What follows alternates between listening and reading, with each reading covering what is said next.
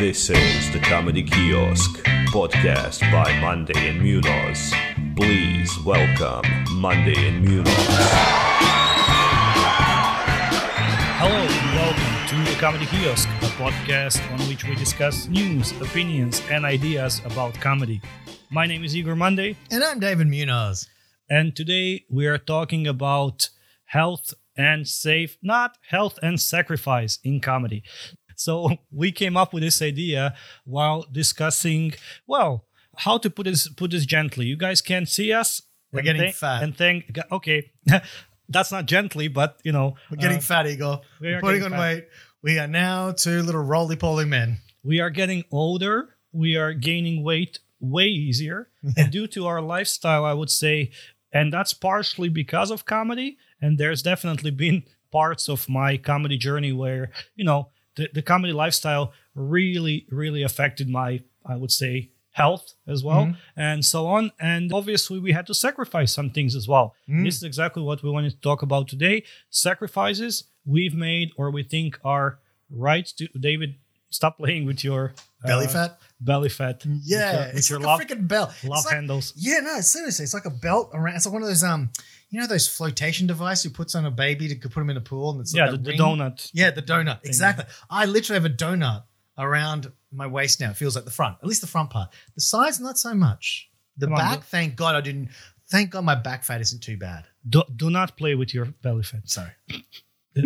I wish we had a video recording of this podcast. You don't. No, I you don't. really don't. And you guys don't either. Yeah. Trust me. Be glad. But yeah, I mean, even before the weight problem, it's not a problem, is it? It might be. Anyways, I would say that also because of comedy, we had to make some other sacrifices besides the health issues and health related stuff as well. So this is something we are hoping to discuss today. So let's start with, first of all, you started doing comedy when? How many years ago? I want to say 2014, 2015? 2015. I want to say 1972, but it's not true. 2015. All right, so let's say approximately a year after me, right? Yeah, it was about a year after you, yeah. And at that point, you were how old? Oh, yeah. 36. 36. Yeah. And I was 26 when I started. Right. So, as a 26-year-old, I would say boy. I wouldn't even say, I think that's, when you're in your mid-20s, you're still a kid, like a young adult. Looking back, you think, I'm such an adult, but no, I think 20s, you're still a child. You still haven't figured out who you are. I think it's when you get close to your 30s is when you start figuring out who the fuck you are. Yeah, fair. So I would say that I was, still a young whippersnapper, young adult. Young buck. Yep, young buck indeed. And you were already a grandpa. Yeah. So... Born a grandpa, living as a grandpa, always been a grandpa. That would be much. Grandpa suits me. If we started this podcast, as a kid. Sorry. Yeah. I wanted to say if we started this podcast 7 years ago when we started comedy, it will be called a young buck and an old fuck. Yeah, totally. But the thing is, even as a kid, I used to when I got older, I'm gonna be older, family. I always pictured myself as a grandpa. The whole adult, being a dad part, I kind of skipped over. I was like, no, I think it'd be cool to be a grandpa. Because, you get to do the cool grandpa stuff and you see them on the weekends and then you get to piss off. Yeah. You don't have to deal with them. That sounds much better than being a dad anyway. Yeah, so totally. Just, when you get to a grandpa age, which you're approaching at a exponential rate. Yeah. Just adopt a grown-up. Yeah. And then you'll be a grandpa by proxy. To their kids, yeah. But, I can say that 8 years ago when I started doing comedy, I was 26. I was still kind of full of life, full of energy. I had all the time in the world because at that point I was working basically 1 day in 2 weeks. I had that kind of job where I was very free. So that means I could spend evenings, especially weekends, at bars, hanging out, drinking, doing comedy, staying up, partying all night and stuff. And I had all the necessary requirements for that. I had time, I had energy. I didn't have that much money. But it was enough to buy a drink. But it was enough for drinks, and I would maybe earn some tips doing comedy as well and stuff. And that's how I did the first few tours that I traveled on my own expense, and obviously didn't make the money back and stuff because I was ready for that. Let's go. Let's sleep in cheap hostels, 8 people in a room. Yeah. Let's stay up all night partying after every show and still make it to the next city and next show and stuff like this. While at this point, I go to a club, and every time it's a very hard decision. Should I have that beer before the show because I might be suffering the next 3 days after? Uh-huh. And so let's start before we get to the health. Let's start maybe with some other sacrifices that we've made or comedians maybe should or shouldn't make for stand-up. Would you say that, okay, in this like last 7 years of doing, what's your biggest sacrifice? What's the biggest thing you've lost or donated or invested into stand-up? What do you think? Was it time? Was it money? Was it energy? Was it, I don't know, friends, family? Was it house, car? Firstborn child. What have you lost? Lost in a bet. No, I would say time, but not maybe friends. I don't know. I don't think I have sacrificed. I think maybe that's probably the reason. Maybe that's why you I'm haven't not big. succeeded. Yeah, I haven't sacrificed shit because I've gone, oh fuck, it's not that big a deal. No, but it's for me. Okay, so one thing I've noticed, like, okay, when it comes to friendships, and we've discussed this before, where it's always that weird thing of like you want to invite your friends to come to your stand-up show, but correction, you don't want to invite your friends to come to yours. Well, but you kind of got it because early in like when I just started, and then not when I just started, like first I know 3-5 performances, I was too shy for anyone to see me perform, anyone that knows me. Yeah. But then I was like, oh, this is going well. People laugh and like me. Let's bring everyone who I know to see this, because it was like, a little like brag, look at me killing it on stage, right? So I would invite all my dates to stand up. Obviously, I would invite all my friends I had, come and see me be this all at the same time. All your dates, all of both of them, your friends, both of them, I would invite to stand up. But so that's now, 3 people at a table. Yeah, but now I think after that initial, thing wore off, when it's just a thing of like prestige and I'm a cool guy on stage. Shut up. No. Prestige and comedy, I don't know if they really go together. You know what I mean? Like you're kind of. I'm a comedian. I'm just picturing there's what do you do? Well, I'm an expert in Middle Eastern philosophies and the historical value of the Ottoman Empire. Oh, very good. And what do you do? Well, I'm a dean and a don at Oxford University. I'm a stand-up comedian. Oh, very prestigious. Very prestigious. Well, that's the first two examples. Not prestigious. They're just pretentious. You're just confusing those words. Right. But I mean, I think in a group of friends, when you say like, yeah, I'm a stand-up comic, I come on stage and I perform, and they're like, go, oh my God, that's really cool. Yeah. So for them to hear it, it's one thing, but for them to come and see it and then see other people really kind of laugh and enjoy and kind of shake your hand and pat you on the back after the show, I think it's quite a good, no, it's an ego boost. It's a little trip. Yeah. But do you get like after a point, you just don't want to invite people? Yeah, but that's when when you stop wanting people to come, that's when you start needing people to come. Yeah, and because that's where the organizers of the show are like, invite your friends. Yeah. Can you send some personal messages? And you're like, I don't want to bother my friends. Like, because now it's like, shit, they've already been, and I only invited them last week. If I invite them this weekend, they're going to look at you like, really? You want me to go again? Is it at least new material? No, it's the same one you saw me do last week because I'm still working on it. Yeah, you can sell that kind of, we're friends, so you owe me this a couple of times. Then you can sell this kind of, we're acquaintances. So remember how I covered that taxi ride? You owe me, bitch. Yeah. Come to my show.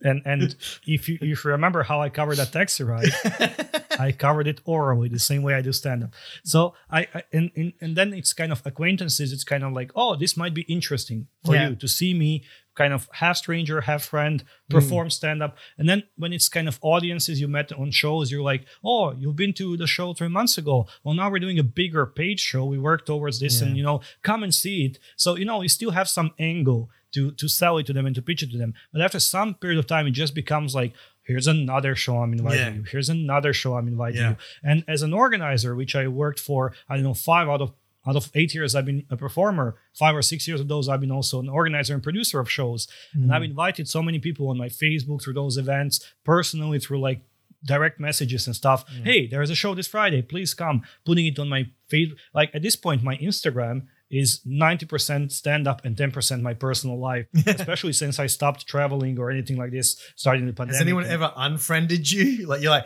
I think they unfriended me because I kept inviting them to the stand-up shows.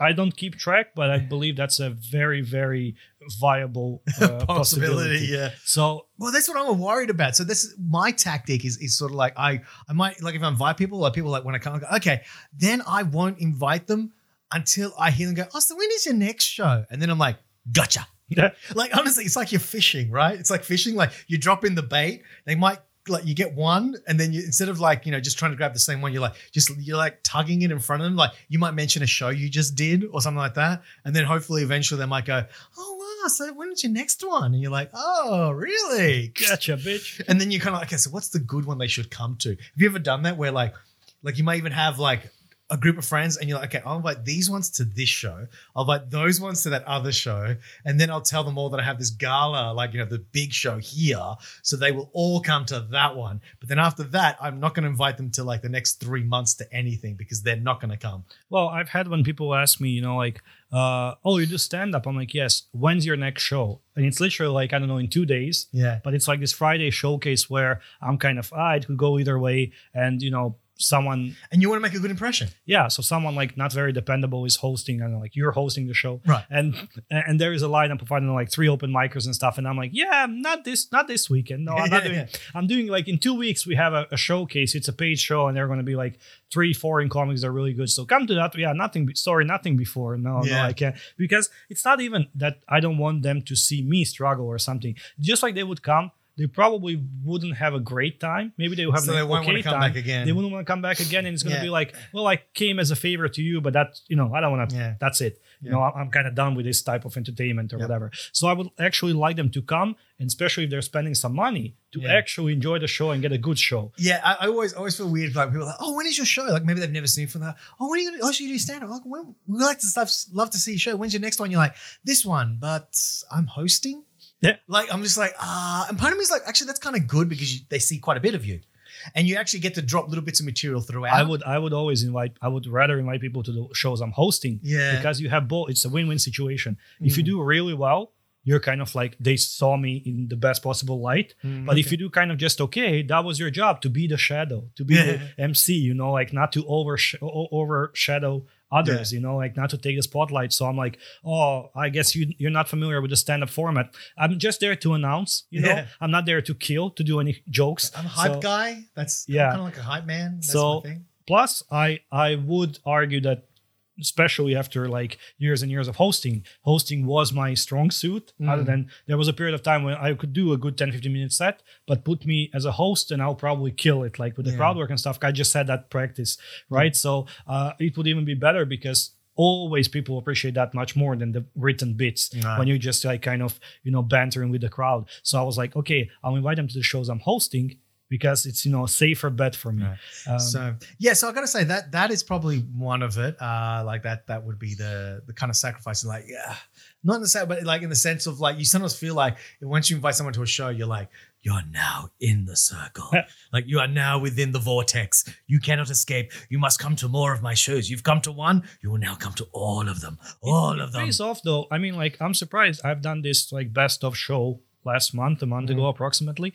It wasn't a big venue, like 60 something people, and I didn't invite anyone personally. I mean, like, I didn't write to people, hey, haven't seen you in a while, want to come to the show. I put it like on my Instagram, I put it on my Facebook and usual like channels of promotion, and there were at least 20 people that came to like some shows a year ago, 3 years ago, 7 years ago, and stuff, who were like, oh, I'm glad you finally did your own show, and I was so happy to come and hear some old jokes again and how they evolved, and hear some new jokes and so on. So also you did advertise it as your last show in Moscow, so they kind of knew that this would be like last opportunity. That's another factor that comes into it, because if you had just gone, it's a special, maybe some of them would have gone like, I'll catch the next one. That's the problem when you invite people to like weekly shows, because you're like, oh, hey, come this Friday, and they're like, but doesn't this happen every Friday? I'll catch you like in 3 months. Yeah, exactly. I'm good. Like, I'll catch you in 3 months. Yeah, because not that many people actually go to comedy shows every week.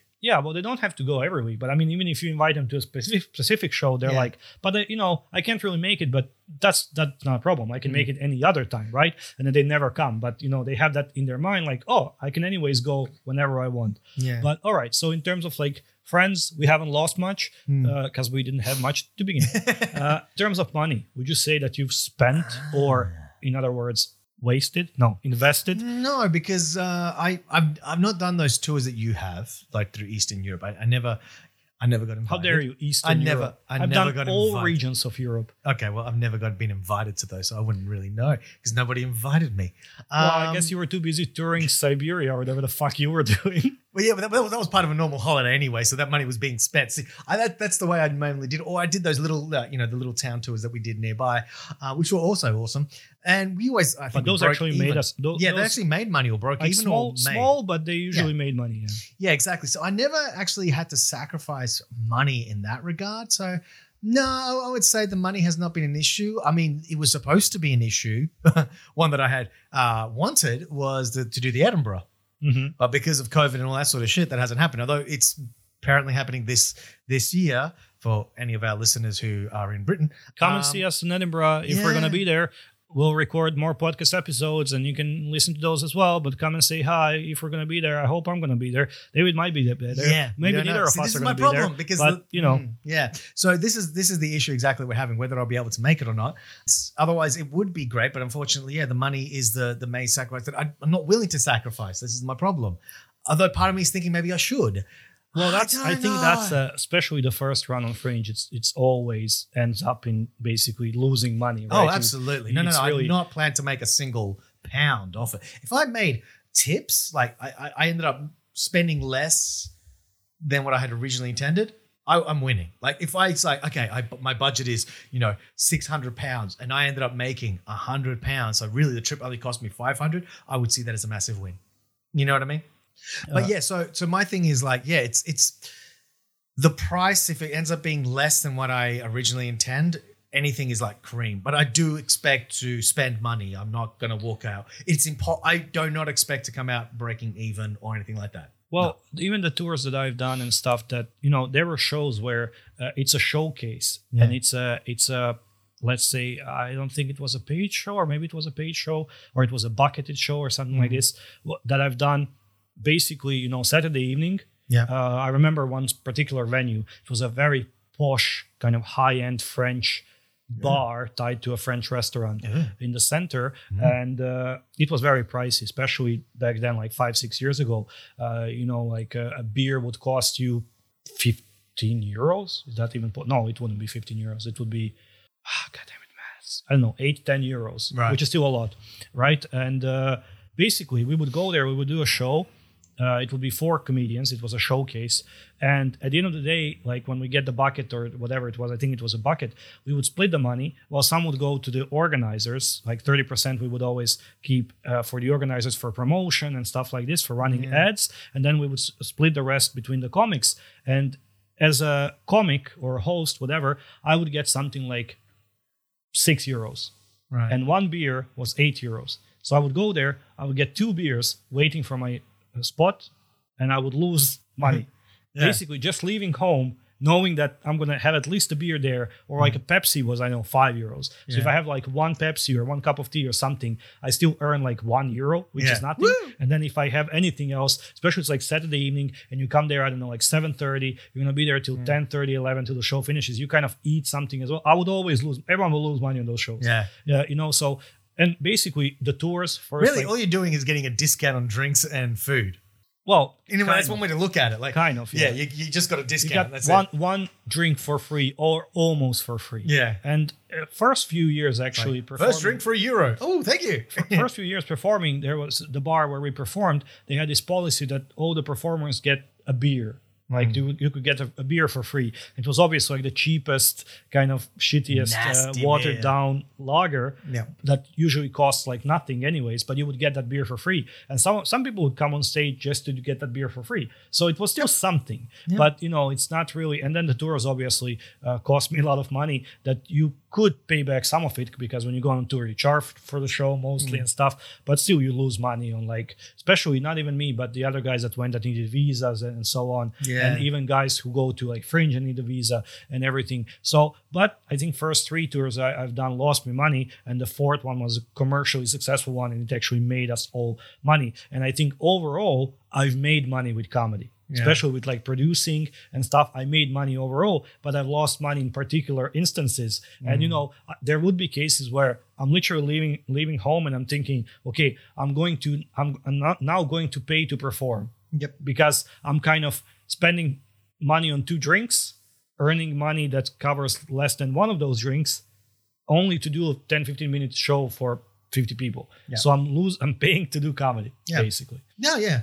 But in a way, it's if you think of it as a hobby, you always got to spend money on a hobby. That's just it. Like, unless, I mean, even being a chess player, okay, so you spend money on a board, on a chess board. You probably spend to go to clubs or be a member of a club or something like that. Like, everything you have to spend money on. So in a way, that's the way I see it. So I don't consider it a massive sacrifice. As hobbies go, It's a cheap one. it's a cheap one. And it's one where you not only get to spend money to perform, but also you are drinking alcohol and having food. So it's good. The problem is drinking the alcohol and the food at these, I mean, our hobby is in a bar. Pretty much, we're in bars. Let's talk about sacrificing your health. But Oy. before that, about the finances, one final thing to mention.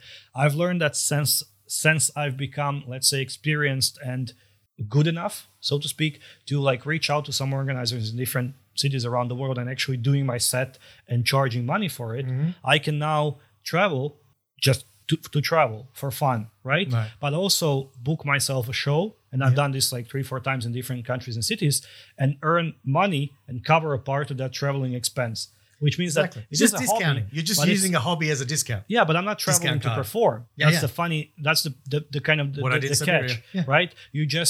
I'm already there. There's already an audience. I do already have my 20, 30, 50 minute hour set. Why not do it? And then I actually earn some money. So it's, just earning money, which is great. And I think that's a very great way to combine those things. Like, you travel and you do your hobby and you earn money, which means that you are now at some different like semi-professional level or something because you are profiting from comedy. But about the health issue, the fact that we do get some free drinks sometimes. We do spend like the whole evening in a bar, usually after the show as well, some hangout. We go to a different bar. We order what you eat in a bar. You don't eat some like Burgers, rice and stuff. fries, You eat burgers, you eat pizzas, quesadillas and so on, tortillas, nachos. You drink beer, maybe something even stronger than beer, etc. You stay up all night, party. All night long, all night. All night long, all night. Woo! Yeah. Okay. This is becoming an NFT. So that's, do you think it took a toll on your physical or mental health? Well, yes and no. I would say because it's a temptation. It's the temptation of like before your set, you want to relax, so you have a beer. Afterwards, you want to unwind, so you have a beer or two. Especially, I think after a good show or something like that, when you're hanging out, especially if it's a place conducive to comedians hanging out afterwards, you end up sitting around a table, and then maybe some people from the audience will join you and whatever, and then you end up having drinks and you meet new interesting people. So why not? You're gonna bond over drinks. So Bond Over Drinks is the next James Bond movie. yeah. 007 Bond Over Drinks. Yeah, and just him and Blofeld over a drink, finally bonding. Martini. I'm sorry, I tried to kill you, Bond. It's okay. Shake and not stir. Bond Over Drinks. But the thing is, like, so you spend your time there, and then you end up like 2:00, 3:00 in the morning. You're drunk. The hangover the next day is going to be a bitch, especially the older that you get. But you're having fun at the time. You're like running on a ball, and then like we said before, you're buying a burger and fries and whatever, and then you end up grabbing that taxi home, and because you've missed the last metro, you finally stumble into your bedroom. You're not even sure how the hell you got there. You pass out. The next morning you wake up with a massive hangover. I thought you were going to say with a massive erection. Yeah. Depending, did you go home with someone or not? Maybe that's why. If you're alone, then you have the massive erection. Yeah. So at this point, and of course, because you're in bars a lot of comedians, I think, tend to smoke and things like that. There's a lot of smokers amongst it. So you chain smoke, cigarette after cigarette after cigarette. So I think when it comes to that sort of thing, it's pretty bad. And if you don't eat at the bar but you want to leave and you want a midnight snack, what places are open at 2 or 3 in the morning? Usually not health bars and stuff like that. You're not going to find a salad bar open. Yeah, it's going to be KFC, McDonald's, whatever. Shawarma place. And you end up eating those while stumbling home if you're within walking distance. Or not. Sometimes you're just like, fuck it, I'll walk it, like screw that. And all of a sudden you realize you've been walking for an hour and a half while eating a shawarma, which is half dribbling down the front of your coat. But that's just it. I mean, it's fun. Like, in a way, I'm a little bit nostalgic now. I'm like, I miss The question those days. is, would you be doing that exact thing if you weren't a comedian? Would you still on Friday, Saturday evening? Well, especially some Only years not ago. as frequently. That's the difference. Well, I think yeah, it's that's the the difference, frequency. yeah. Because in order to do, I think we have to be there every weekend if you're going to do it right. And if you're doing it proper, you're doing it 4 or 5 nights a week. Like proper comedians are like constantly every night out there. And this is where I kind of said yes or no before, because we could do without it. Like I did a year, I went 1 year dry, right? So last year, last year I did a dry year. My wife and I both decided You did no jokes. Not that dry. The other dry.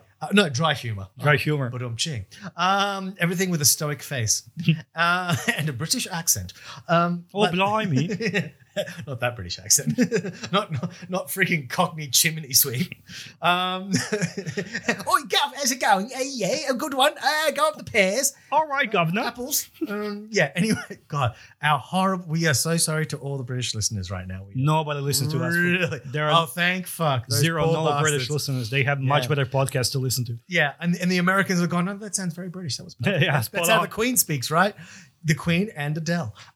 So the thing is, so I did a whole year dry. I didn't have a drop of alcohol, and I was surrounded. And the weird thing was, other comedians like, oh, let's go for drinks afterwards, and they look at you like, oh, can you join? Because it's like, I can still join you guys just because I'm not drinking alcohol, But you won't have any you? fun. Yeah. And you won't be fun to be around. Exactly. Because we're going to get shit-faced. So that's the thing. So you can do it dry. I think it's a choice thing and it's a temptation.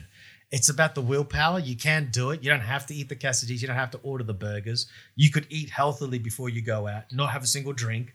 Of But course. that's That's the atmosphere. Because if you talk about like if I now try to remember, those tours, those shows, like, I remember the show itself, but I also remember the fun surrounding the show. Like before, Yeah. I remember the festival we did in St. Petersburg, where basically like 3 of us, we came, I think, using different modes of transport and at different times, but then we all met at this street that's very popular with a bunch of bars and stuff. It was maybe, 4 p.m. The shows were at 7 or 7 probably. We met up at 4 p.m., went to have some food, I think even. Yeah. And we ended up having, 4 or 5 beers each. The bar was buying us drinks because we were like foreigners and quite loud in there. And they were like, let's loud foreigners. Yeah. This is when Russia was really cool with loud foreigners. They were happy to see loud It foreigners. was like 6 months. I think it was Yeah. the summer of the World Cup or something, or was it 2019? I don't remember.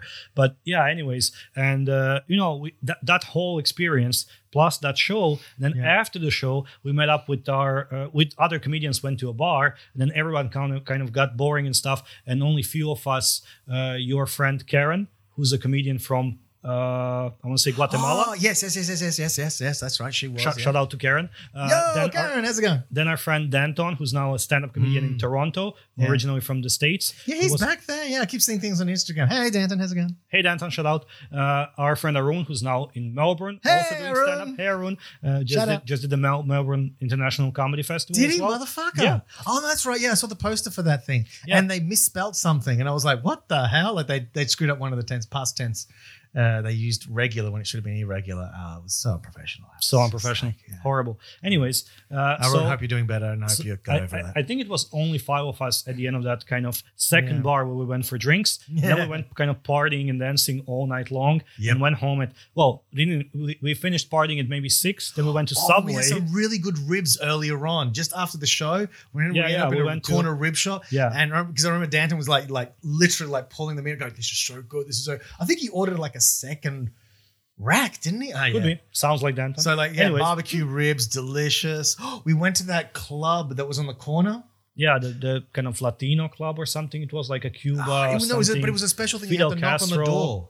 thingy. No, that was the one after that. No, the one that was on the second floor. You had to go. It looked like an apartment building. Oh no, that was an after party for the comics for the Yeah, festival. that was the So we festival went there, after party. Drank for free because it was like for We comics. also smoked some interesting things. This I didn't attend, but Oh, really? Oh, shit. But apparently it was a thing. This Yep. is becoming an NFT. Yeah. David confessing that he smoked some weird stuff, or good that people stuff, have good smoked stuff. some Yeah, stuff. some people. Allegedly, It's good stuff. Allegedly.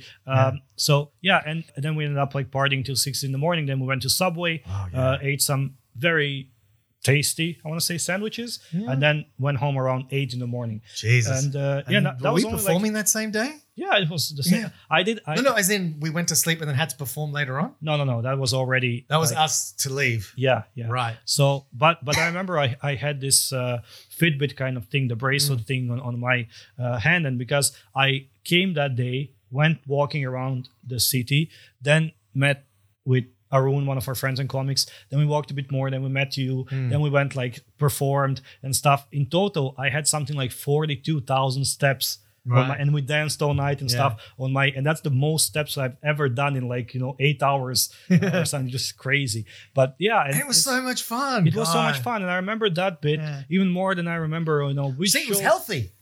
Well, it was healthy. I did many steps. Yes. But I remember that whole experience much more than I remember, I don't know, which joke worked and which didn't, or how much money, how many tickets did I sell for that show, or something like this. So tours and like stories from the tour, if I now remember, like the first tour we went on 2016, I mostly remember where we drank and how we struggled to get on the bus for the next show and stuff like this. So I think there is some, and plus it's even this, when we had those headliners, guests that were coming here and performing, we would always take them out for drinks afterwards, and even that networking and stuff, it's important. It's investment in, if you're planning to turn this hobby into a career, it can pay off, but just by meeting people, hanging out with people. Absolutely. Audience as well. You go to a different city, someone recognizes you, people listen to a podcast you do, like networking, meeting people, like it can pay off. But I think health wise, It does take a little bit of a toll. Yeah, it does. Especially as older you get, and when your body just doesn't agree with that lifestyle,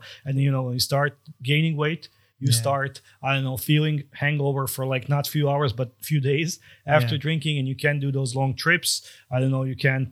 It's really. But at the same time, there's got to be a way, because let's take so let's think of some big name comedians. So one. I mean, some comedians are kind of famous for this bad living lifestyle. Dylan Moran, right? He was always the acerbic, satirical, kind of acid-tongued Irish guy who was constantly drinking red wine on stage. He was the wine drinking. Even did what Black Books, where he basically, that was his character, was basically an exaggerated version of himself, drinking wine, being pretentious and acidic and acerbic to other people. So that's it. But even he stopped drinking, if I recall. He even had to like stop. Notorious like Jim Jeffries, who would always come on stage and have like several beers during his performance and getting like drunker and drunker as the show went on. And even people like Ricky Gervais, who would have a few. He always has a pint behind the plinth. Yeah. Like he has a little plinth, and if you notice, every so often he pulls out and he just has a little sip and he puts it back. Yeah, and usually it's like a huge can of Foster's or something. It probably also it's a kind of placement, right? Product placement and stuff.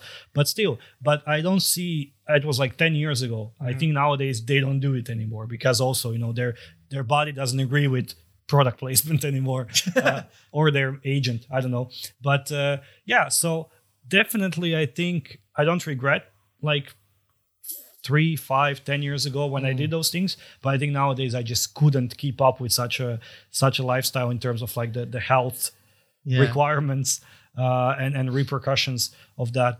All right, so friends covered, money covered, health covered.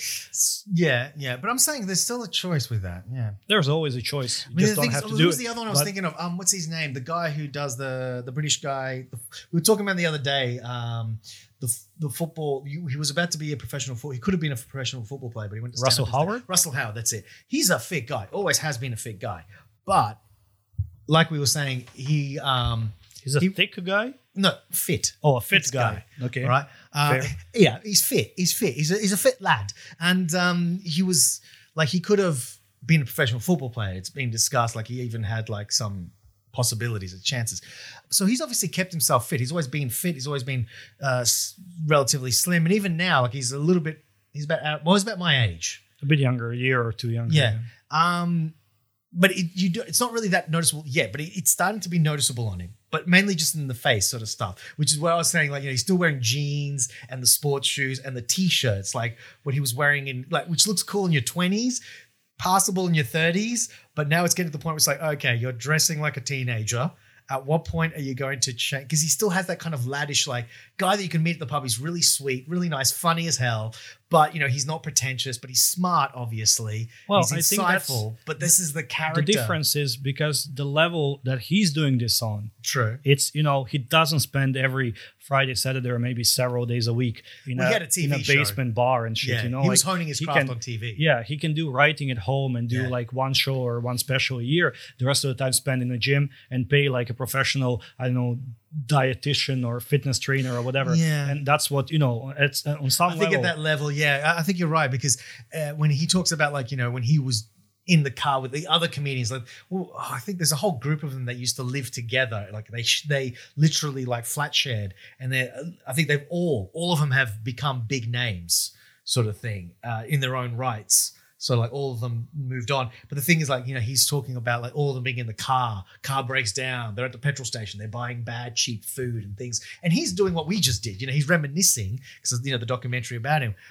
But you kind of get the feeling like, yeah, you haven't done that in probably 20 years now, or 15 years. Like, Yeah. you've stopped doing that because once he got his TV show, he was already, well, established. Well, that's at that point. that's the circuit life, you know, when you're just doing the regular weekly shows and the circuit and you're But some traveling people around. can't escape that. Like Russell made it big, right? You know, Ricky has made it big. All these guys like Dylan Moran, they've all made it big. They don't need to do those circuits anymore, like you said. But not everybody gets there. Not everyone. Like, they were lucky, like those guys that all lived in the flat. I think they all moved pretty much into bigger circles, but not all of them have. Or some only go semi. They still have to do the tours. And I once met a guy who, you know, in Madrid who had that. Like, he had been part of like the circuit in New York and things like that. He was around at the same time as Bill Hicks. He knew them personally. Like, they all hung out. They used to go for drinks afterwards. So he was part of that crowd. But he obviously never made it to massive international. He just moved around. He even quit for a while. And then he kind of came back to it, but he's only semi doing it. But he was talking about, you know, buying fast food at 1 o'clock in the morning and still doing that at his age, sort of stuff. And you know, and just that kind of, just that harder life sort of thing. Like, you know, there's still drinking was a big part of it, and going for drinks. And, you know, it was a great time. I hung out with him. He was a really cool guy. Really enjoyed it. But at the same time, it's like, wow, you know, so long. That's got to start taking a toll on your health. And you could tell his hand was a little bit shaky. You know, he was sweating a bit. And it I was think just it's like, always okay. It's if you don't have a choice, you don't have a choice. You know, if Yeah. you're still working a circuit, well, if you're working the circuit still 15, 20 years in, maybe that's a decision you should make. You know, if it's taking a toll on your health and you just can't eat that shit food and can't stay up and drink beers every day, but you're still doing it to make it, maybe you just won't make it, or maybe it's time to, I don't know, it's up to you. It's a personal decision. Yeah. But when you do reach some level, you know, it's also a choice. How will you then, you know, because for example, Russell Howard, who's like 40 something as well. And in that documentary he has on Netflix about him kind of preparing for a huge tour and a show, and then pandemic happened and stuff. He was stuck in I think in New Zealand, he was Yeah. stuck in a hotel room for 2 weeks doing the quarantine Yeah. before like some shows. And he spent every day like writing and exercising. Yeah. He would like write bits and exercise. Yeah, and to this keep kinda himself fit. And you know, it actually reminded me of someone else. It reminded me of Ozzy Osbourne. Like, you know, the Osbournes, the TV show, where he was about to go on tour. And I never watched the reality. My friend, I had a couple of friends who watched it who were like metalheads, so they loved watching Ozzy. But the one little bit, I remember seeing a snippet of it, and it was basically him with a trainer doing jogging. And it was so weird to see Ozzy Osbourne wearing like, you know, tracksuit pants and like looking like a kind of a semi-football player, like, you know, that kind of like on the park playing. An old guy like he is, even with the dyed black hair, you can tell he's much older. Like, you know, at this point he's in his 60s or something when it was filmed, 50s or 60s or something. I think 60s, maybe a little bit more. But he's jogging, getting himself fit to go on tour because he's like, I need to get the cardio up. Otherwise, I will not survive the tour. Like, it's important because it's so much cardio work that's required. And so all of these performers, like even like the Stones and stuff, have to do workouts and they have to get their bodies up to a certain shape in order to be able to get out and survive a freaking tour, because otherwise they won't make it. Well, if you're doing a very like physically exhausting tour, you are very energetic and, you know, like active comedian on stage and stuff. If we talk about stand-up, then that's probably also, you should be ready for that. Yeah, but I mean, for example, Jim Gaffigan, we've had here as well. So like he flew in, I spoke about it on one of our previous episodes. He flew in like, I don't know, 3-4 in the night, went to the hotel, slept almost till the show time, woke up, came to the venue, prepared, did the show, went to sleep. Because he's a man of certain age and he won't stay up all night drinking. Yeah. Like, had a drink after the show, I think maybe, or tea or whatever, chatted a bit like with the organizers, with us, the producers and stuff. He was like, okay, blah, blah, thing. I remember you guys were thinking, because at first he was like, okay, we were going to go for like a drink to hang out. I remember he was like, yeah. And then after a while he was like, actually, I want to go back to the hotel. Yeah, I'm super jet lagged. I'm tired, and he's gonna. And everyone just went, yeah, fair enough. It was the first day of his tour. He was about to do, 10 shows around Europe, and you don't want to, like risk it all being hung over 10 days just because first day you went out and partied all night, especially again at his age. Yeah. So same thing with Dara O'Brien when he was here as well. Like we met him briefly after his show. It was something like a Wednesday or whatever. Finished the show at maybe 10. Yeah. And like we met him after the show and he was already, like coat, hat, I'm going to the hotel. It's my nap time. It's my curfew. Because the man knows that he's doing, 10 more cities after that. He's going to be flying. He's going to be tired. He's not going to go out. It's, it's experience. Yeah. It's like, well, this is what I was saying. It's at the end of the day, it is his choice still. Yeah. Like you can choose not to drink. And you don't have, just because you're at the bar, you don't have to, but the temptation. And especially when you're, in my case, and I've made jokes about this on stage, I'm around younger comedians. Guys are in their 20s still. And all of a sudden they're all like, let's go for drinks. And you're like, yeah, because you don't want to miss the fun. Because it is fun. It's a fuckload of fun. Like you said, you do remember those moments. Just your body also remembers it the next bloody day. But you are not your waistline. Like at the end of the day, you are your own manager. Let's say, even if you have a manager, you're a manager of yourself, right? Of your body, of your performance, etc. So I've heard this really kind of, I would say, wise, especially for his age, or smart or inspiring thing from one of the comics here. He's a guy that's maybe 26 now, but he's been doing stand-up for, 10 years, since he was a teenager, basically. And he got really big at one point because there was a scandal involving some people threatening him and stuff like this. Then he was prosecuted by the police and it was like a public court case and stuff. I mean, he was innocent, but whatever. So basically, then he was a guest on one really, really big YouTube show, like an interview kind of show and stuff. So he just exploded suddenly. And he would sell out shows wherever he goes, travel around, sell out shows. And he said, I used to do 2, 3, 4 shows a day. Yeah. Like if I'm not doing a paid spot, I'm doing an open mic, trying some new stuff. Then I'm doing my own solo show. Then I'm doing this preview of the show, whatever. And every day I would do at least one show, sometimes 2, sometimes 3, etc. And he was young, 24, 25. Yeah, the energy. Why not? Do it. Yeah, but then he said, I realized after 6 months or 1 year, I had a girlfriend and we broke up because I never saw her. I was never at home. I never spent time with her. Most of my friends kept asking me, when can we hang out? And I was like, come to the show. Yeah. But that's not hanging out. That's you being my audience. Yeah, and that's the sacrifice part about that. And I was doing fine with money. I started earning to pay my own flat and stuff with stand-up, which is a dream. Yeah. But even health-wise, he was like, I would wake up at 2 p.m., prepare for the show. My first show would be at 6, second one at 8, third one at 10. I come home at midnight or 1, especially if I stay for drinks after the show. Yeah. I come, I sleep, I wake up. And that's why I decided to do 5 days a week, 4 days a week even. People, I would take, Monday and Thursday are my days off, my weekend. I'm never doing shows on those days. Even if I get invited to to do Las Vegas, I'm not going to do it. Those are my weekends. Those are my weekend days.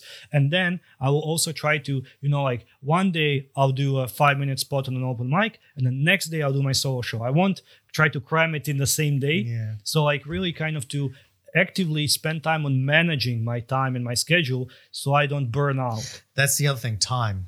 Because as a comedian, when are the clubs open? When do people want to see stand-up? Never. The thing is, we have a hobby which is done at nighttime. Usually, the later the better. And in certain circles, from what I hear in places like Britain and America and things like that, in the main hubs, London, LA, whatever, New York, the shows, like the clubs will be open till really late. But if you're an open micer, you're probably going to get like the graveyard shift. You could be on at 1 o'clock in the morning. Yeah. Like, that's when you're doing your sets. You're not getting home until like 5 in the morning, 6 in the morning, something like that. Like, you do your sets, and even those that are big, like I remember not big, but like those who work many nights. I remember speaking to Stephen Carl when he was here, and he was saying like he can do 4 or 5 shows in one night in one club because they had multiple floors and they had different venues. And, so he's working from about 9 o'clock or something like that. And then he might do like the 9 o'clock show. Then he has some show at like 11. Then he has one at 1. And then he has one at 4 or something like that. By the time he finishes, he's done 4 shows in one night and then he goes home. But that means that you also sleep all through the day. Your body clock is set to a whole different rhythm and time that doesn't fit in with normal life. And as an English language teacher, like we've both been in these kind of jobs where our time can be out of whack with everyone else's. And it does pay a little bit of a toll, like, take a bit of a toll because you're eating differently to other people. What is dinner for you is breakfast. What is your lunch is something different. It's just, it's all over the place. And then what food is available when you're around. This goes back to the food that you're able to eat. But also, it's just that when are you awake? When are you going to sleep when everybody else is? You're sleeping while there's daylight hours. Maybe the sun's really bright and it might mean you don't get good enough sleep. That can have an effect. Well, I mean, definitely. And even if you look at, managing your time and not even how much time you spend at the clubs and stuff, bars, but when is it and so on. Because even this like fictionalized versions of stand-up comedians, and we talked about some TV series that we watched and recommended, like Crashing and Marvelous Mrs. Maisel and stuff. I mean, she's a horrible mother. Like she's never with her children because she's doing like whole evening. She's doing the guy in Crashing. His wife cheats on him and he gets divorced because he's like going on stand up. He's driving to another city. Like he's driving from New Jersey to New York or whatever to do like some open mics at 11 in the evening because that's the only time when he can get a spot. And then he, he's not at home with his wife who then just gets serviced by someone else. Yeah. So, like it's kind of, I would say of course, it's fiction. It's TV.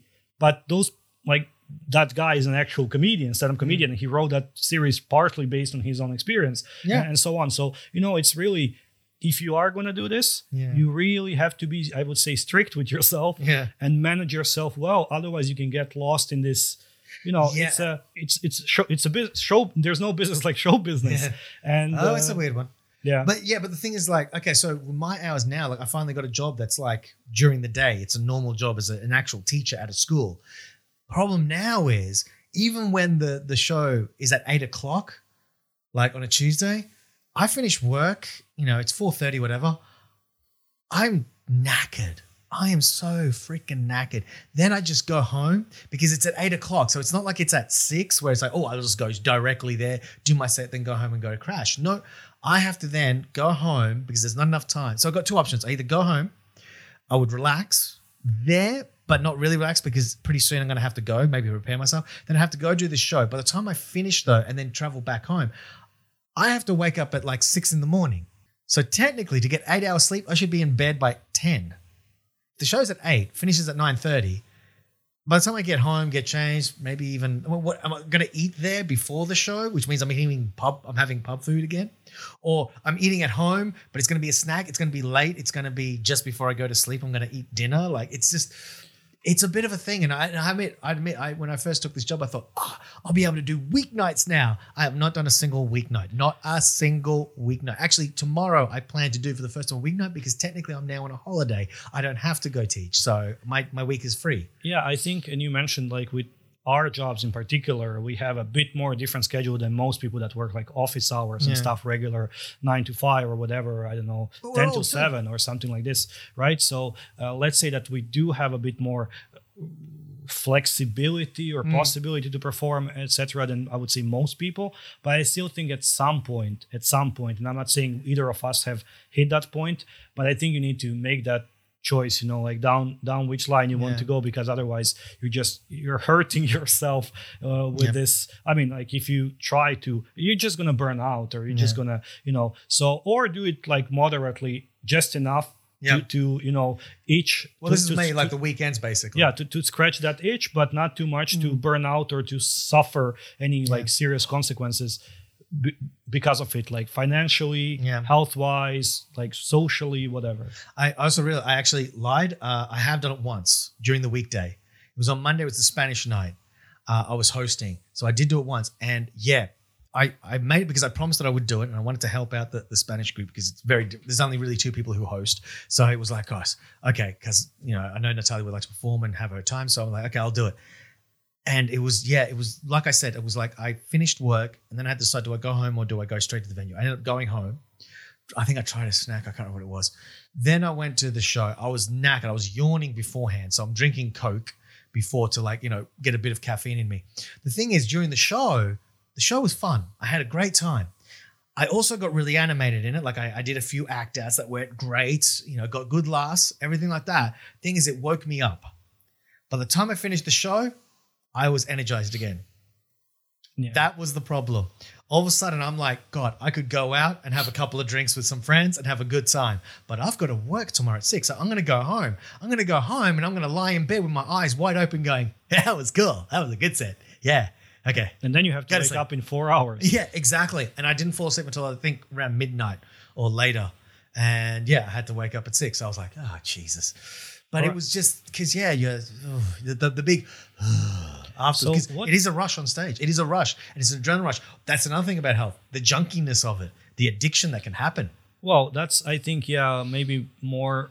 you can also get addicted to those beers and stuff or chain smoking and stuff you're doing in that group of people or in a bar usually, etc. But I would say mentally also that thing of like going up on stage, getting that adrenaline rush, getting like the applause and affirmation of other people, being that kind of star on stage and bringing your friends being and the they admire you, whatever. That can also be a bit addictive and stuff. So if you're doing it properly and if people actually enjoy what you're doing, it might be a bit of, like you keep chasing that high, keep chasing that rush. Just that feeling. But I would say that we are, I think, approaching maybe that point where we need to decide how much are we willing to sacrifice for comedy. And I don't mean just stand-up, but even things like these podcasts, etc. Because we also, spend some time, spend some money on the equipment, on the setup, etc. So if you want to help us with that and hear more episodes and let us keep doing this podcast and our stand-up, you can first of all donate to Patreon. You will find the links everywhere on our social media and wherever you found this episode.